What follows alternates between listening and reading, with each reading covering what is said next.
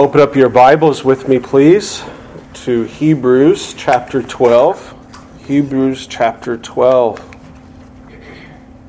As we come to our continued study of this epistle written to the first century church, we have landed on a very important verse here. They're all important, amen, but this one has particular practical significance. I hope that you've already recognized that and want to agree with that statement, as it deals with the doctrine or the topic of holiness. Hebrews 12, and let's back up to verse number 1, and I'm going to read down to 17, and then we're going to come and concentrate the rest of our time on verse 14. Hebrews chapter 12. Hear the word of the Lord. Wherefore, seeing we also are compassed about with so great a cloud of witnesses, let us lay aside every weight and the sin which doth easily beset us, and let us run with patience the race that is set before us, looking unto Jesus, the author and finisher of our faith, who for the joy that was set before him endured the cross, despising the shame, and is set down at the right hand of the throne of God. For consider him that endured such contradiction of sinners against himself, lest ye be wearied and faint in your minds. Ye have not resisted unto blood, striving against sin, and ye have forgotten the exhortation which speaketh unto you as children. My son, despise not thou the chastening of our Lord, nor faint when thou art rebuked of him. For whom the Lord loveth, he chasteneth, and scourgeth every son whom he receiveth. If ye endure chastening, God dealeth with you as with sons. For what son is he whom the Father chasteneth not? But if ye be without chastisement, whereof all are partakers, then are ye bastards and not sons. Furthermore, we have had fathers of our flesh, which corrected us, and gave them reverence. Shall we not much rather be in subjection unto the Father of spirits and live? For they verily for a few days chastened us after their own pleasure, but he for our profit, that we might be partakers of his holiness. Now, no chastening for the present seems to be joyous, but grievous. Nevertheless, afterward it yields the peaceable fruit of righteousness unto them which are exercised thereby. Wherefore, lift up the hands which hang down, and the feeble knees, and make straight paths for your feet, lest that which is lame be turned out of the way, but let it rather be healed. Follow peace with all men, and holiness, without which no man shall see the Lord, looking diligently, lest any man fail of the grace of God, lest any root of bitterness springing up trouble you, and thereby many be defiled, lest there be any fornicator or profane person, as Esau, who for one morsel of meat sold his birthright. For ye know how that afterward, when he would have inherited the blessing, he was rejected, for he found no place of repentance, though he sought it carefully with tears. And may the Lord bless the reading and the hearing of his word. Let us go to him in prayer. O Heavenly Father, Lord, we pause and we quiet our souls before your holy throne. And O Father of heaven, Father of lights, as your adopted sons and as your adopted daughters, we come to you in the name of Jesus Christ. And we ask, O God, that you would teach us, that you would, dear Lord, help us to pull every ounce of spiritual nutrition out of this text, Lord, that we may be strengthened for the race that you have called us upon. That, O God, for those who have fallen in a ditch to the left or even to the right, that your blessed Spirit would use the truth and the right handling of this word and this passage to bring us up, O God, and to lift up our hands and strengthen our knees and continue to run on the correct path to pursue holiness in our lives. We look to you now, O blessed Spirit of God, and we ask that you would come and that you would instruct and that you would teach each one of us. We ask this in the name of our resurrected Savior, Jesus Christ. Amen. Well, we return back to verse number 14, dealing with this new covenant. I emphasize the new covenant. This is for Christians. Obligation or duty. And it is to pursue something. It is to pursue holiness. We saw that last week.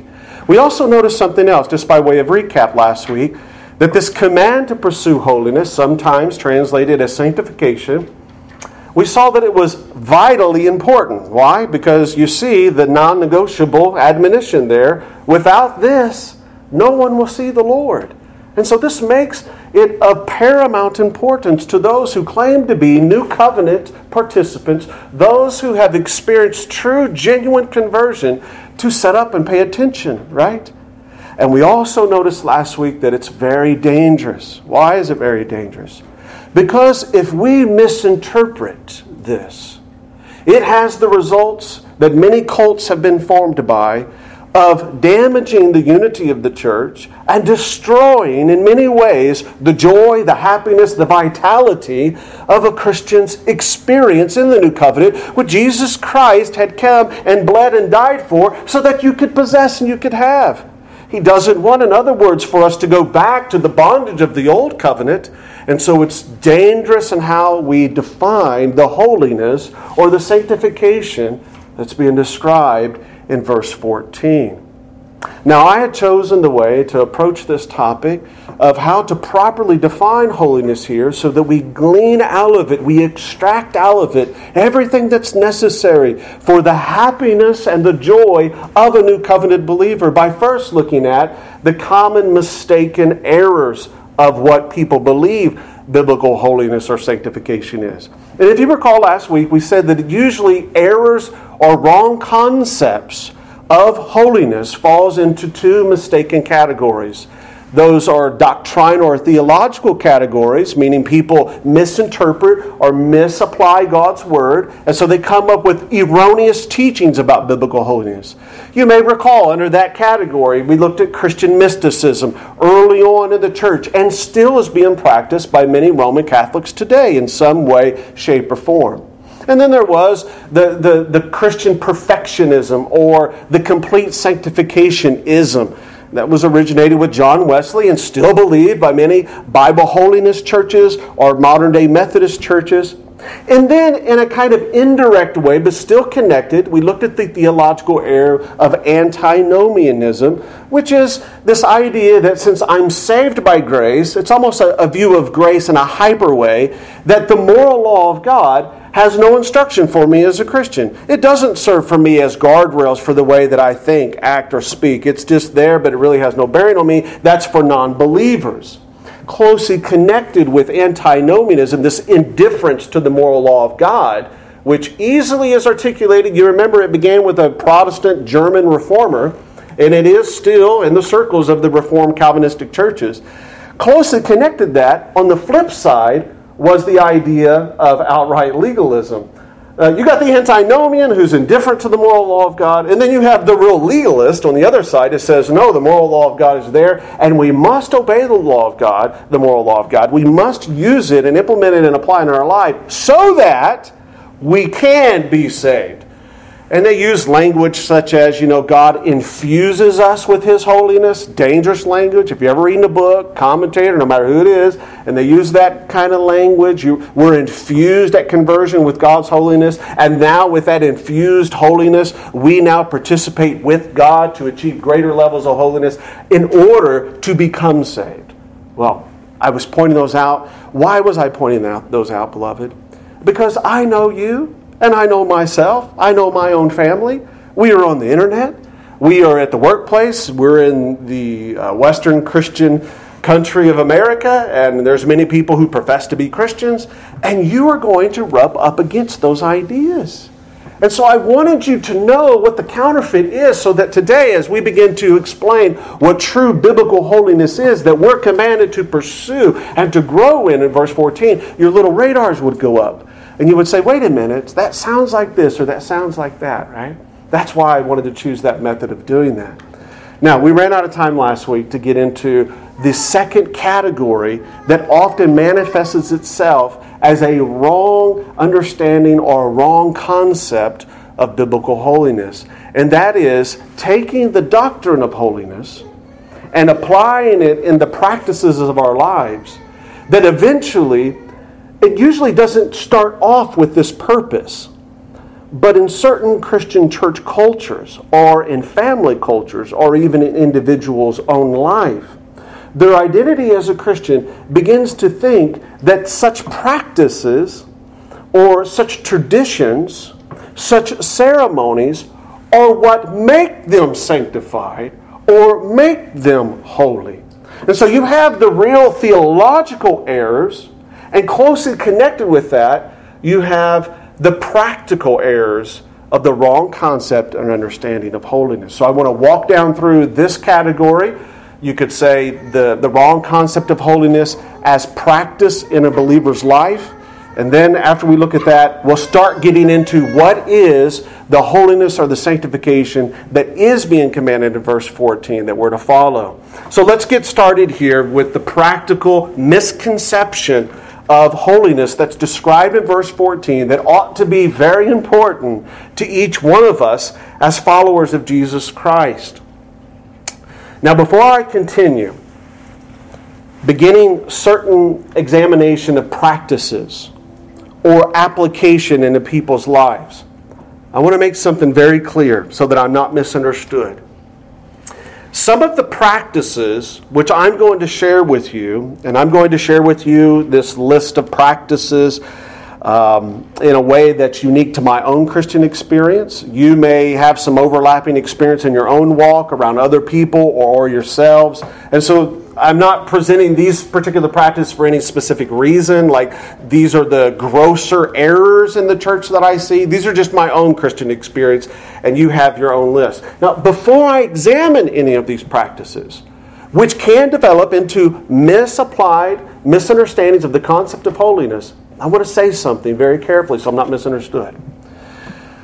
There are many Christians, I believe, that sincerely approach some of these practices that we're going to talk about, and they approach them sincerely with the desire to follow the Lord in something that they have studied and they are applying their lives, and so they're convinced in God's Word as the Holy Spirit has convinced their conscience of how it should be applied in life. And if that's the case, beloved, it should never be condemned. It should never be jested at by any other believer. It should never be mocked or teased or made fun of. Why?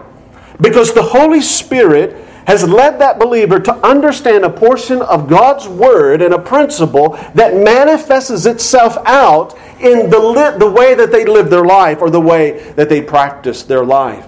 And it is never your responsibility, it is never my responsibility to lay our hand upon the conscience of another blood-bought brother or sister. So I want to be clear about that. Where there is a sincere, deep-studied conviction a person possesses, and they live out a particular practice in their life, it is never to be mocked at, it is never be condemned. However, we must also acknowledge that there are many Christian practices, some of which I'm going to touch upon, that are handed down and blindly accepted as tradition.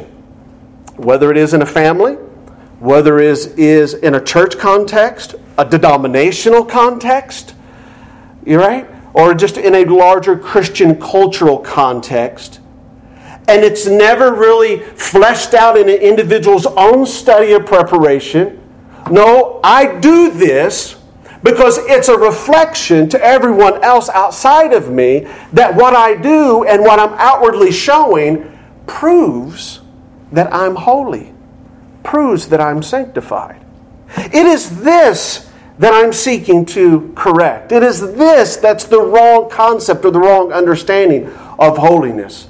A blind acceptance of a particular tradition in one's mind, thinking it by practice makes them holy. That is not the holiness that you were to pursue in verse 14. Well, what are some of these practices that sometimes we as Christians can fall into and thinking that they make us holy? By practicing them, by advocating them, by writing long articles and blogs on the internet and doing hour-long podcasts on them. They're out there. Here's my first one. I list these in no particular order. Again, you're going to have your own. And by way of extemporaneous preaching, I'm just going to use one that's not on my list here that happened just this morning. We have our beloved brother amongst us this morning. You may notice that he has a haircut. It's quite different than his former haircut. Sorry, brother, not to put you on the spot, but I told you I was going to do this. And he walks in, and everyone immediately noticed, hey, you got a haircut, right? It's up off your shoulders, etc., etc. He, knowing anyone who knows his character and his wit, he said, yeah, and next week I'm going to shave the rest of my head, and like the monks did back in the early, medieval times, and then that can demonstrate to everyone else that I'm more holy. Ah, you see the connection? Now we kind of jest and we kind of laugh, but I kid you not, friends. There is this incipient culture in some churches that if you have shoulder-length hair as a man, it's a demonstration that you're immature or you're less holy or your holiness, your sanctification in your Christian life should be under suspicion, you see. And those, of course, right, who got the nice clean haircuts, parted on the left or parted on the right? Or those, here you go, we're in the Reformed circles. A lot of men have beards. By the way, I had my beard before it was cool to have a beard. But we're in those, and in some circles, if you're a man with a beard, have you ever heard of this? I'd like to see a show of hands. Then you're looked at as suspicious, as being less holy. That's worldly. That's something that just calls into suspicion your maturity as a Christian. And then, of course, the deduction is those who are clean shaven, clean haircut, or what? Well, they're holy.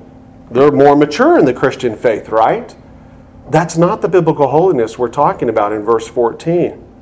Or how about this? The belief that if I abstain from tobacco and or alcohol use, well then my abstaining from that makes me more holy or spiritual than a believer who does participate in those things. Now friends, I personally don't drink alcohol. I personally don't use tobacco products.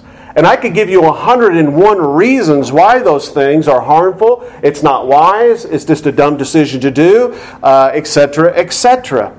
But abstaining from that does not make one holy.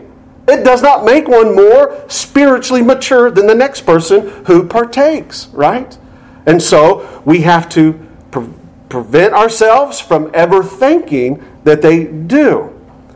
Or this one. How about the belief that I've never been divorced in my past, whether as a Christian or not as a Christian, and so therefore, since I got a clean marital record, I'm more holy. I'm more spiritually mature because those who have had a divorce, even though I don't know the details, and believe me, friends, there's no divorce that's squeaky clean. Sometimes they are, but most of the time they're not. There's this suspicion, right? Oh, there must be something up with their holiness. There must be something going on there in their sanctification process that needs to be worked out. But me, I've never been through that. I've always done the Christ-like thing, and I've always prevented that from happening in my marriage. So therefore, right, we can kind of pride ourselves, I'm more holy.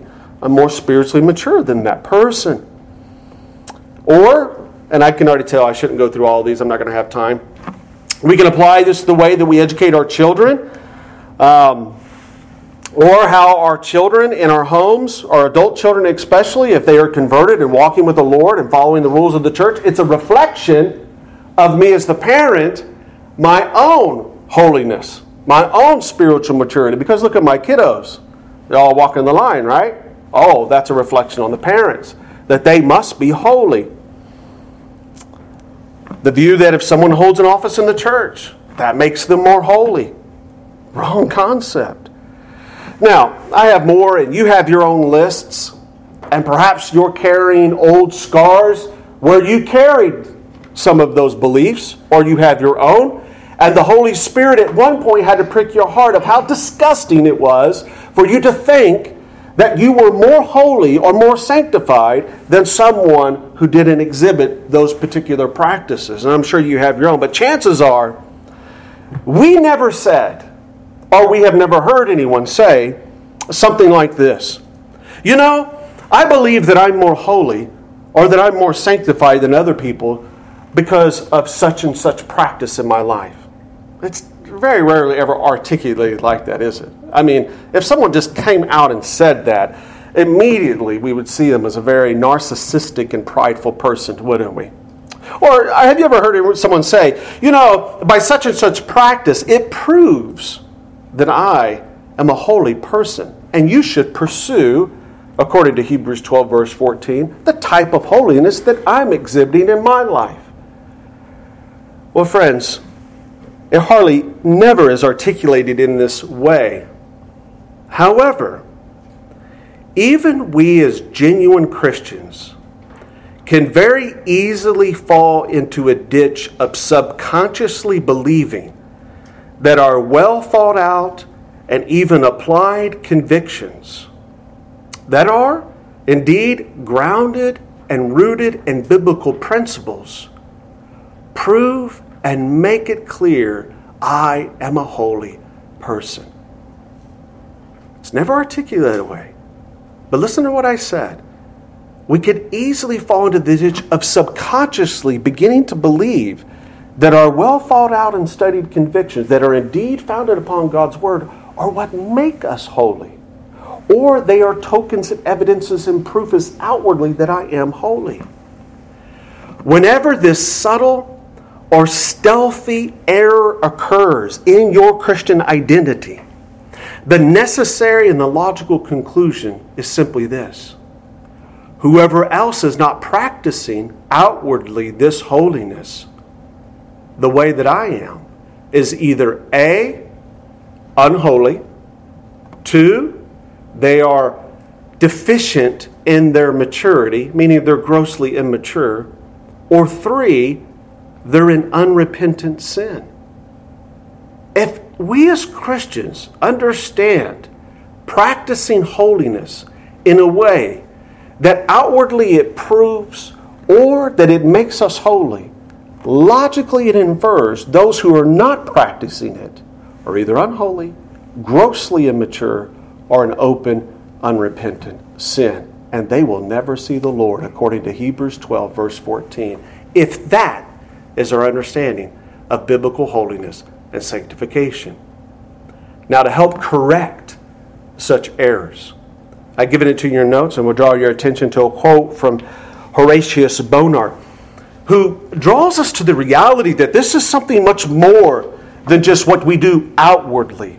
And if that's what we're banking on as our understanding of holiness, what makes us holiness, what proves us to be holy, then we are in really deep trouble. He says, biblical holiness is not an external thing we do or don't do. Biblical holiness, being referred to in verse 14, is not an external things we do or don't do. It is not made up of showy moralities or acts of goodness or picturesque ceremonies and graceful routines of devotions, nor is it emotional sentimentalism, no matter how bright or somber, nor is it religious utterances upon fitting occasions. No, it is something deeper. It is something truer and more marked than that which is called deep and true among modern religious philosophical terms. So if Bonar is correct, and I do believe he is correct, what this means is that those who abstain from such certain practices, they cannot run to Ephesians 5:11 and claim the holiness high ground by those who partake of certain things by quoting, they have no fellowship with the unfruitful works of darkness. Therefore, I have holy high ground on you. because I don't partake of those things. Well, no, wait a minute. Biblical holiness technically is not defined by that, but what you do or don't do outwardly. So, you can't do that. You can't run to Ephesians 5:11 and say it and use it in such a way. But likewise, on the other side of the coin, those who are partakers or participants in certain practices and activities, they can't run over to Romans 14, can they? And claim holiness high ground by viewing themselves as more spiritually mature or holier than their brother, who is, of course, weaker in certain matters of disputed things and or practices, and say, I'm more holy, I'm more spiritually mature, you see, because I've arrived and I know I can do and partake of these things. Here's how I want to apply this. Okay?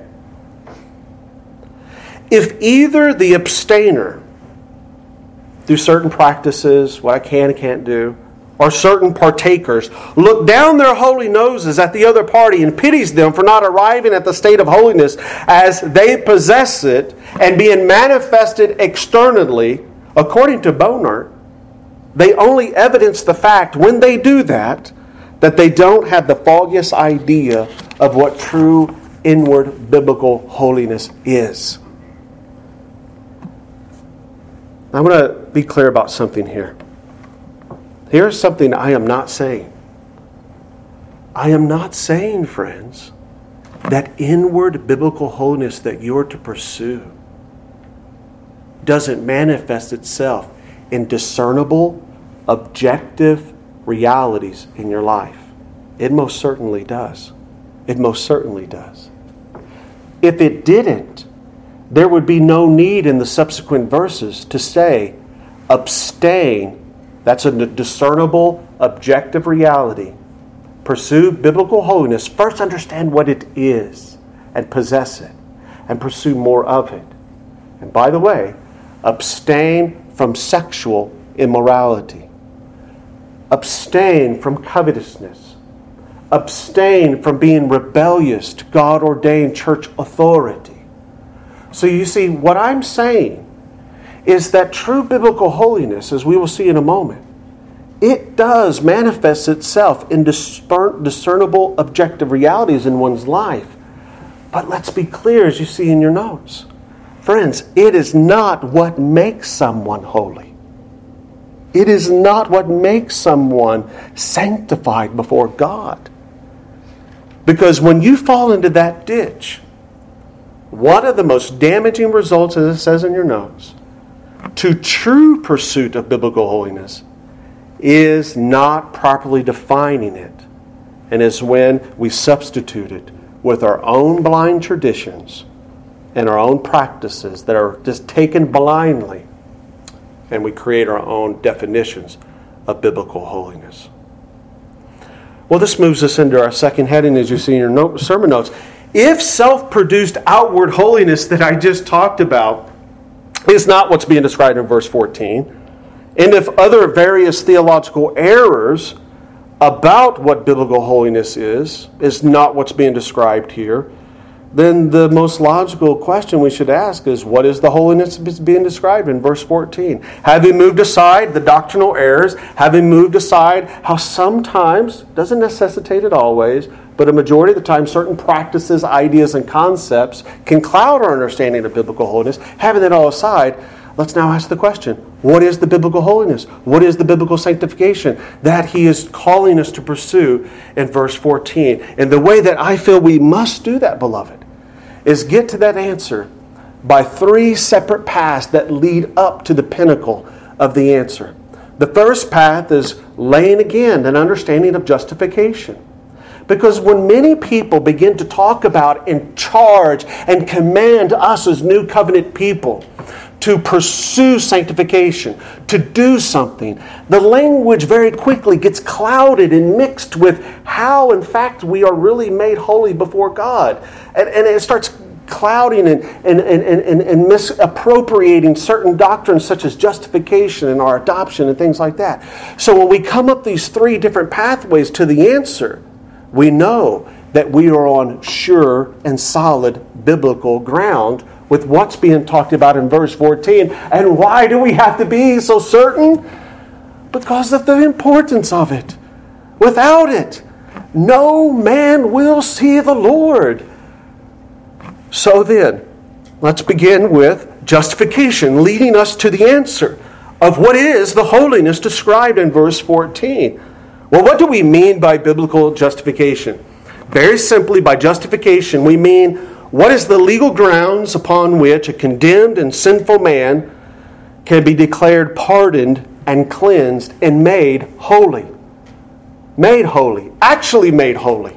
He's a condemned, filthy sinner, condemned in his own sins. But how can he be justified?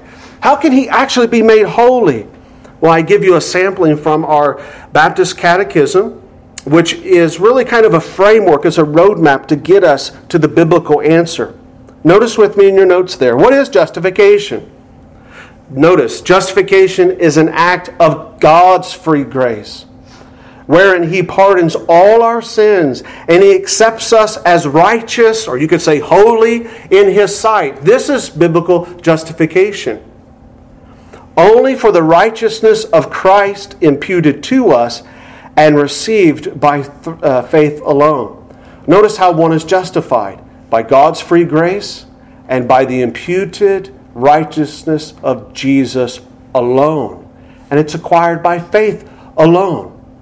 So whatever verse 14 means, it can't possibly mean this, because you can't pursue that yourself, right?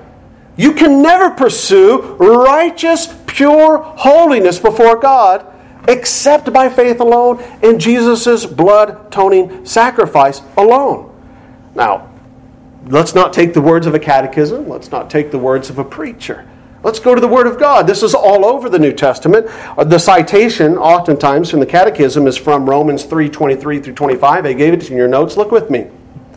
The inspired Apostle Paul said, "All have sinned and fall short of the glory of God." There's the condemned sinner who needs freed. He needs pardoned. He needs justified. He needs saved. Being justified freely by His grace through the redemption that is in Christ Jesus, whom God hath set forth to be a propitiation, or that is, a payment, a ransom. Jesus is set forth through faith in His blood to declare His righteousness for the remission of sins that are past through the forbearance of God. We learned this in the epistle we're in now, back in chapter 3 when we were there. I'll just read it to you. You don't have it. He said in verse 17, "Wherefore in all things it behooved Him," that is Christ, "to be made like unto His brethren, that He might be a merciful and faithful high priest in the things pertaining to God, to make reconciliation." There's that cousin word of propitiation or ransom. To make reconciliation for the sins of the people. So by this we know that the holiness being talked about in verse 14 is never to be connected with why or how we are accepted by God the Father. Never. Our acceptance by a holy God, our acceptance by a holy Creator, is based upon the perfect holiness of our Savior, Jesus Christ. And it's obtained, we just saw, by faith alone, through grace alone. Praise be to God through the great high priest and mediator, Jesus Christ alone. So listen carefully, friends. All systems, all religious systems that seek to make man's holiness or acceptance with God in any way dependent upon his own merits or his own acts of goodness outwardly performed, whether it's his choice when the gospel presented, whether it's his good life leading up to the hearing of the gospel, or whether it's his good life and his good deeds and his good works after he becomes a Christian. Any system that connects those merits is straight from the pits of hell. Amen. It is a confusion. It's a conflation. It's a clouding of how we are actually made holy by the righteousness of Jesus Christ. And this is why Paul sternly warns in Galatians 1:8, "Though we or an angel from heaven preach any other gospel unto you, that which has been preached unto you, let that man be accursed." You are justified. You are made 100% pure and holy in a legal sense before God by Christ and Christ alone. That is, and it has to be the first step you take to understand what the holiness is described in verse 14. Because when that takes place, the free grace of God sending forth His Spirit, opening your eyes to your condemned state as a lost sinner, and you say, yes, I know, God, your Spirit has shown me the vileness of myself. Yes, other people look at me and think I'm great. Other people look at me and think I follow a lot of great Christian rules and values and morality. But deep within, I know my thoughts are wicked. I know my thoughts are rebellious to authority in my life. I know my thoughts are vile, God, in your sight. And when the Spirit pricks the conscience that way, the person prostrates themselves before the free grace and the cross of Jesus Christ. And what do? They are humbled. And they say, oh God, thank you for the salvation. Thank you for making me one of your sons and daughters. You see, there's this ultimate radical change in disposition of a heart, now not an enemy, but as a child. And this is what we call adoption. So there's justification, the work of God. He saves a person and He brings you. Now next Sunday, I'm going to hope to excite us and encourage us in the sanctification that we're about to tiptoe in, the proper definition, with this aspect, brothers and sisters, this beautiful biblical truth of adoption as sons and daughters of the Most High living God. You are a princess in the city of Zion, young sister. You are a son, brother, in the city of Zion. You are a son of light. You are a son of goodness, a son of purity, a son of all the virtues that are bestowed in the kingdom of God. You are described in His Word as a new creature, one who has been born again, one who has new life, new appetites, new zeal. You are, in other words, an adopted son or daughter. Well, what is biblical adoption? You see it there in the Baptist Catechism. Question number 37, adoption is an act of God's, again, free grace, whereby we are received into the number. Oh, friends, underline this in your notes, because we're going to park here next week. We're going to just marinate in this as His sons and daughters. Brothers and sisters, we have a right. Christ, through justification, has afforded us the privilege and the right to be the sons of God. Oh, we have been brought into a family. We have a new identity. We are brought into God's number.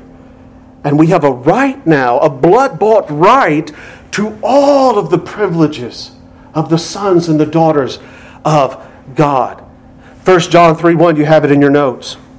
This language, this familial language of a heavenly Father, bringing unto Himself sons and daughters by Christ through this adoption, says, behold, what manner of love the Father has bestowed upon us, that we should be called the sons of God. Think for a moment, us who deserve nothing but the condemnation that our sins rightly deserve, but that we, condemned sinners, if we're honest with ourselves, that we should be called the sons of God.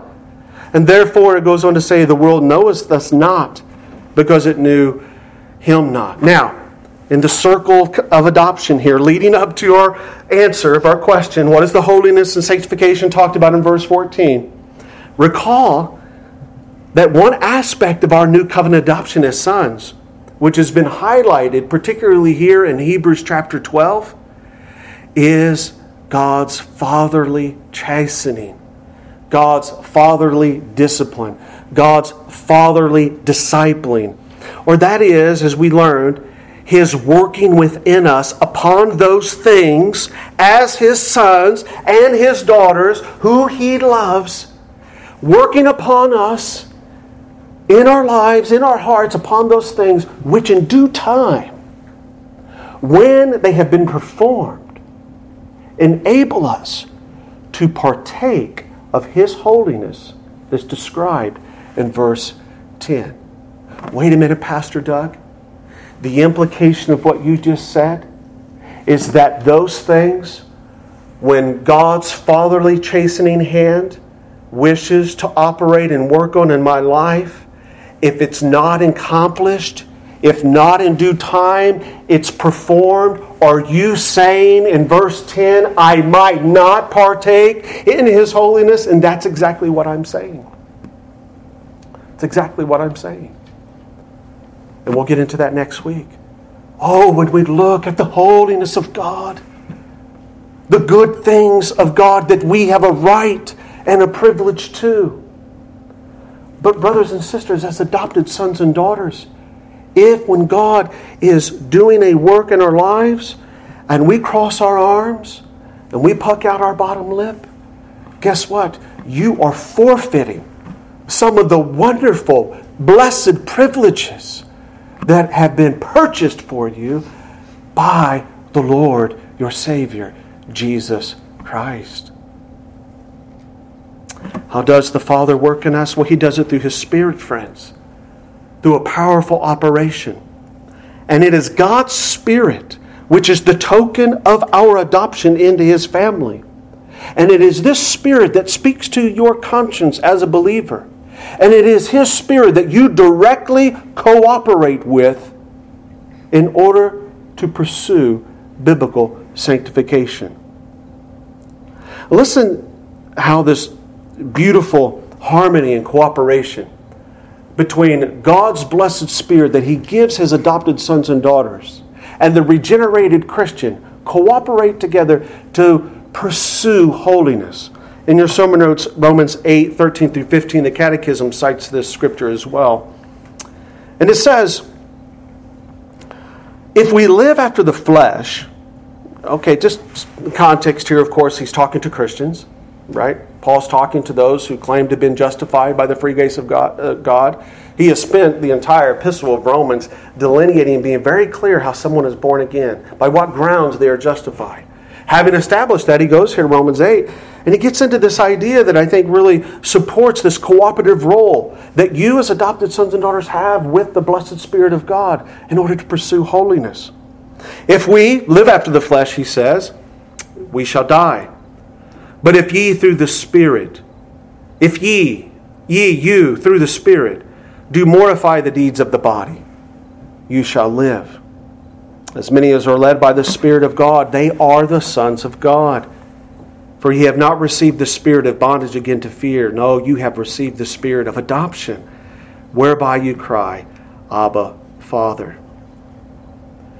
Justification has to be firmly and clearly understood. We're leading up to what is the biblical sanctification talked about in verse 14.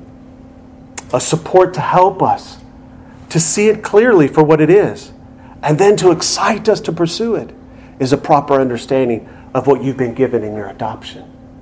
And now we're ready to consider sanctification. What is sanctification?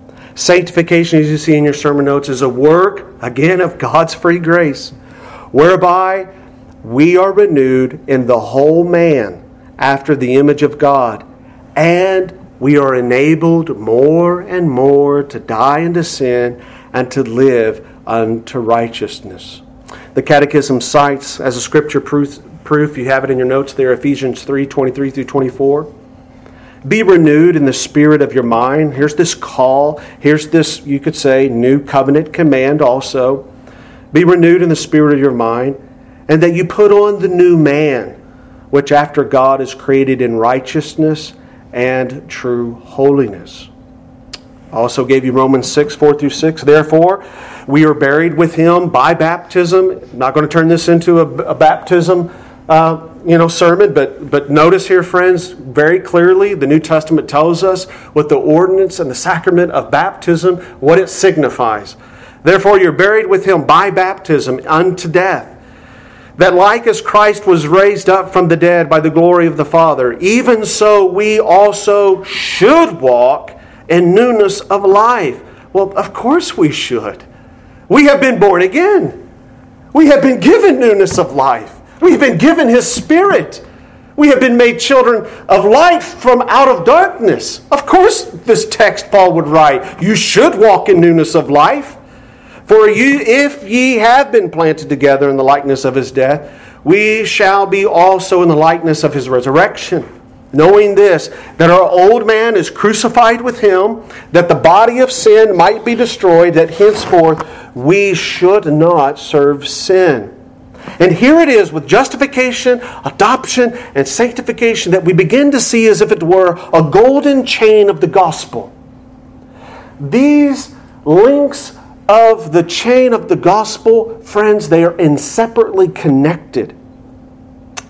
And they powerfully bind together the whole of the gospel message that Jesus claimed when he was on earth.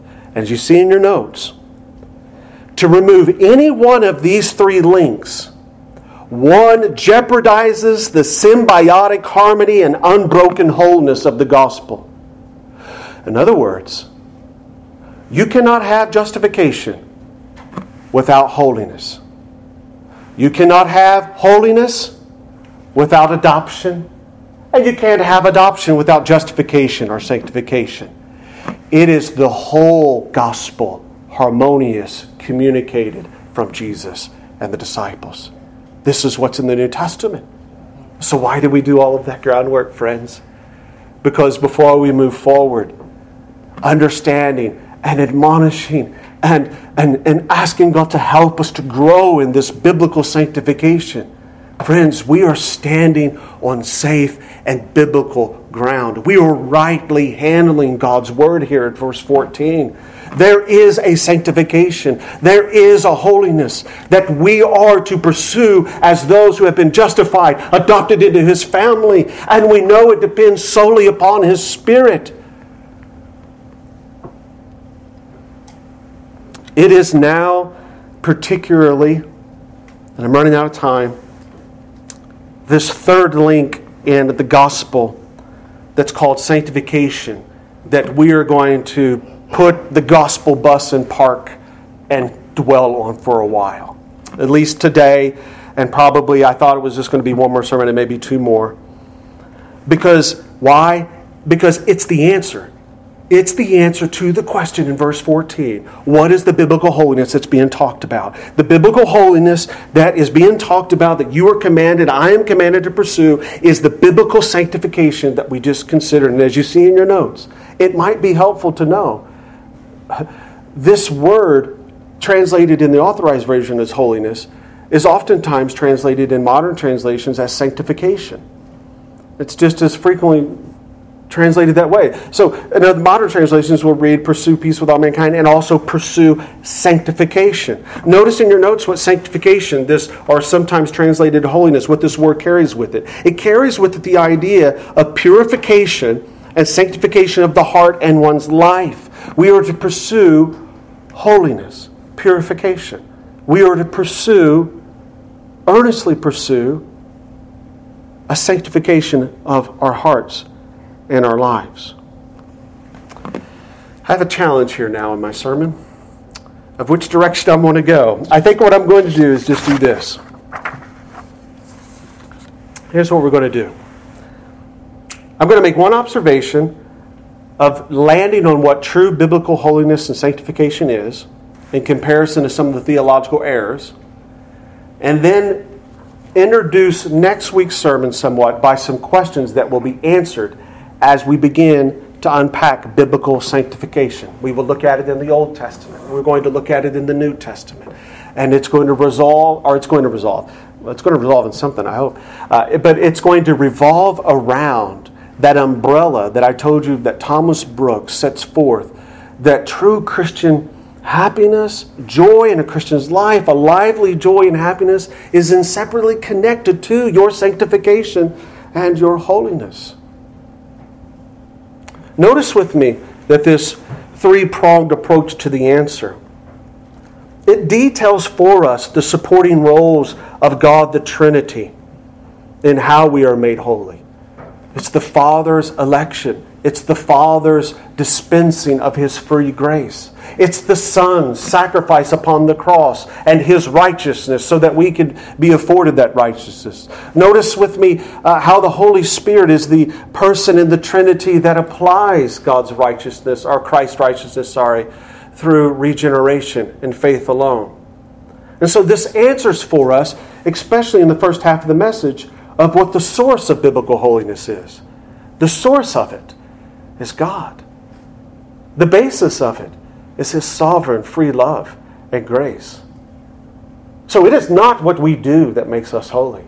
It is God who loves us and sends His grace forth in our hearts that makes us ultimately holy.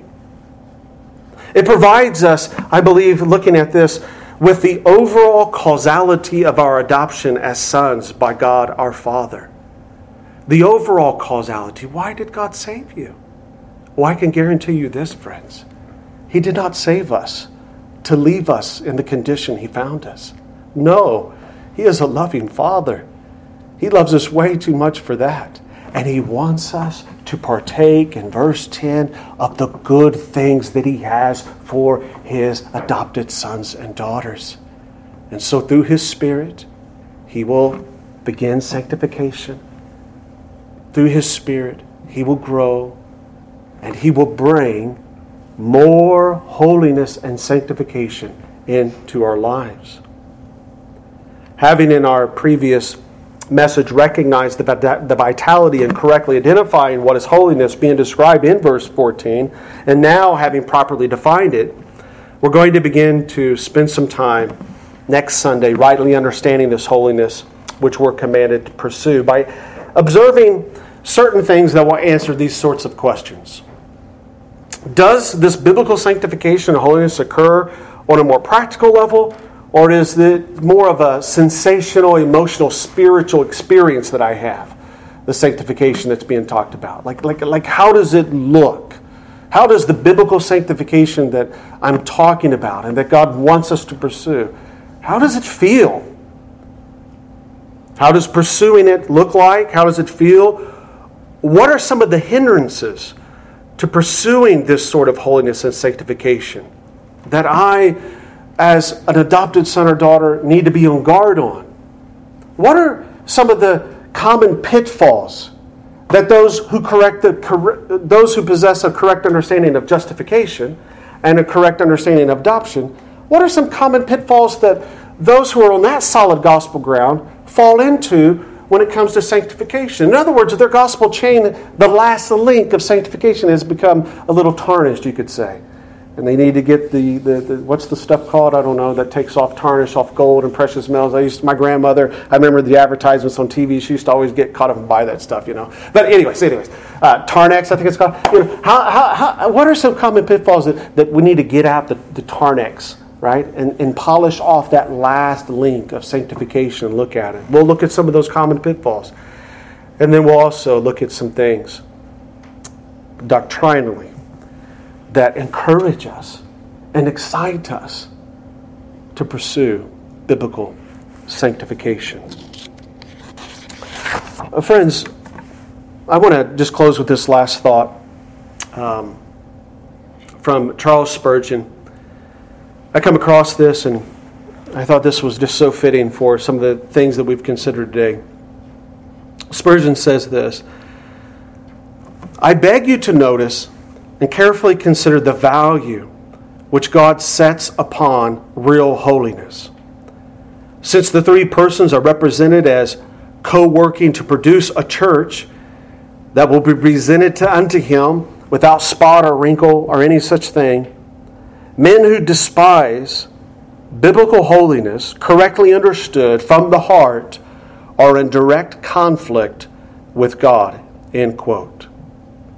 We as creatures of the dust can, understandably so, brothers and sisters, we can become apathetic and lethargic when the topic of personal holiness and sanctification comes up. But dear church, let us, however, lift up hands which hang down. Let us strengthen feeble knees.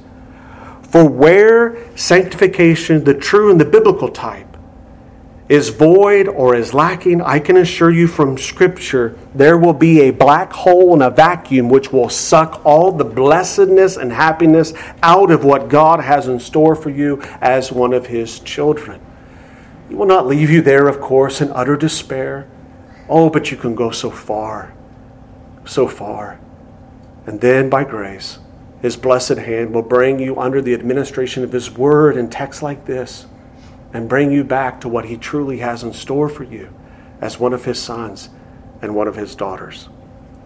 If you find yourself this morning indifferent to a life-giving doctrine of biblical sanctification, I pray that the Spirit would prepare your heart for a surgery that only He can perform.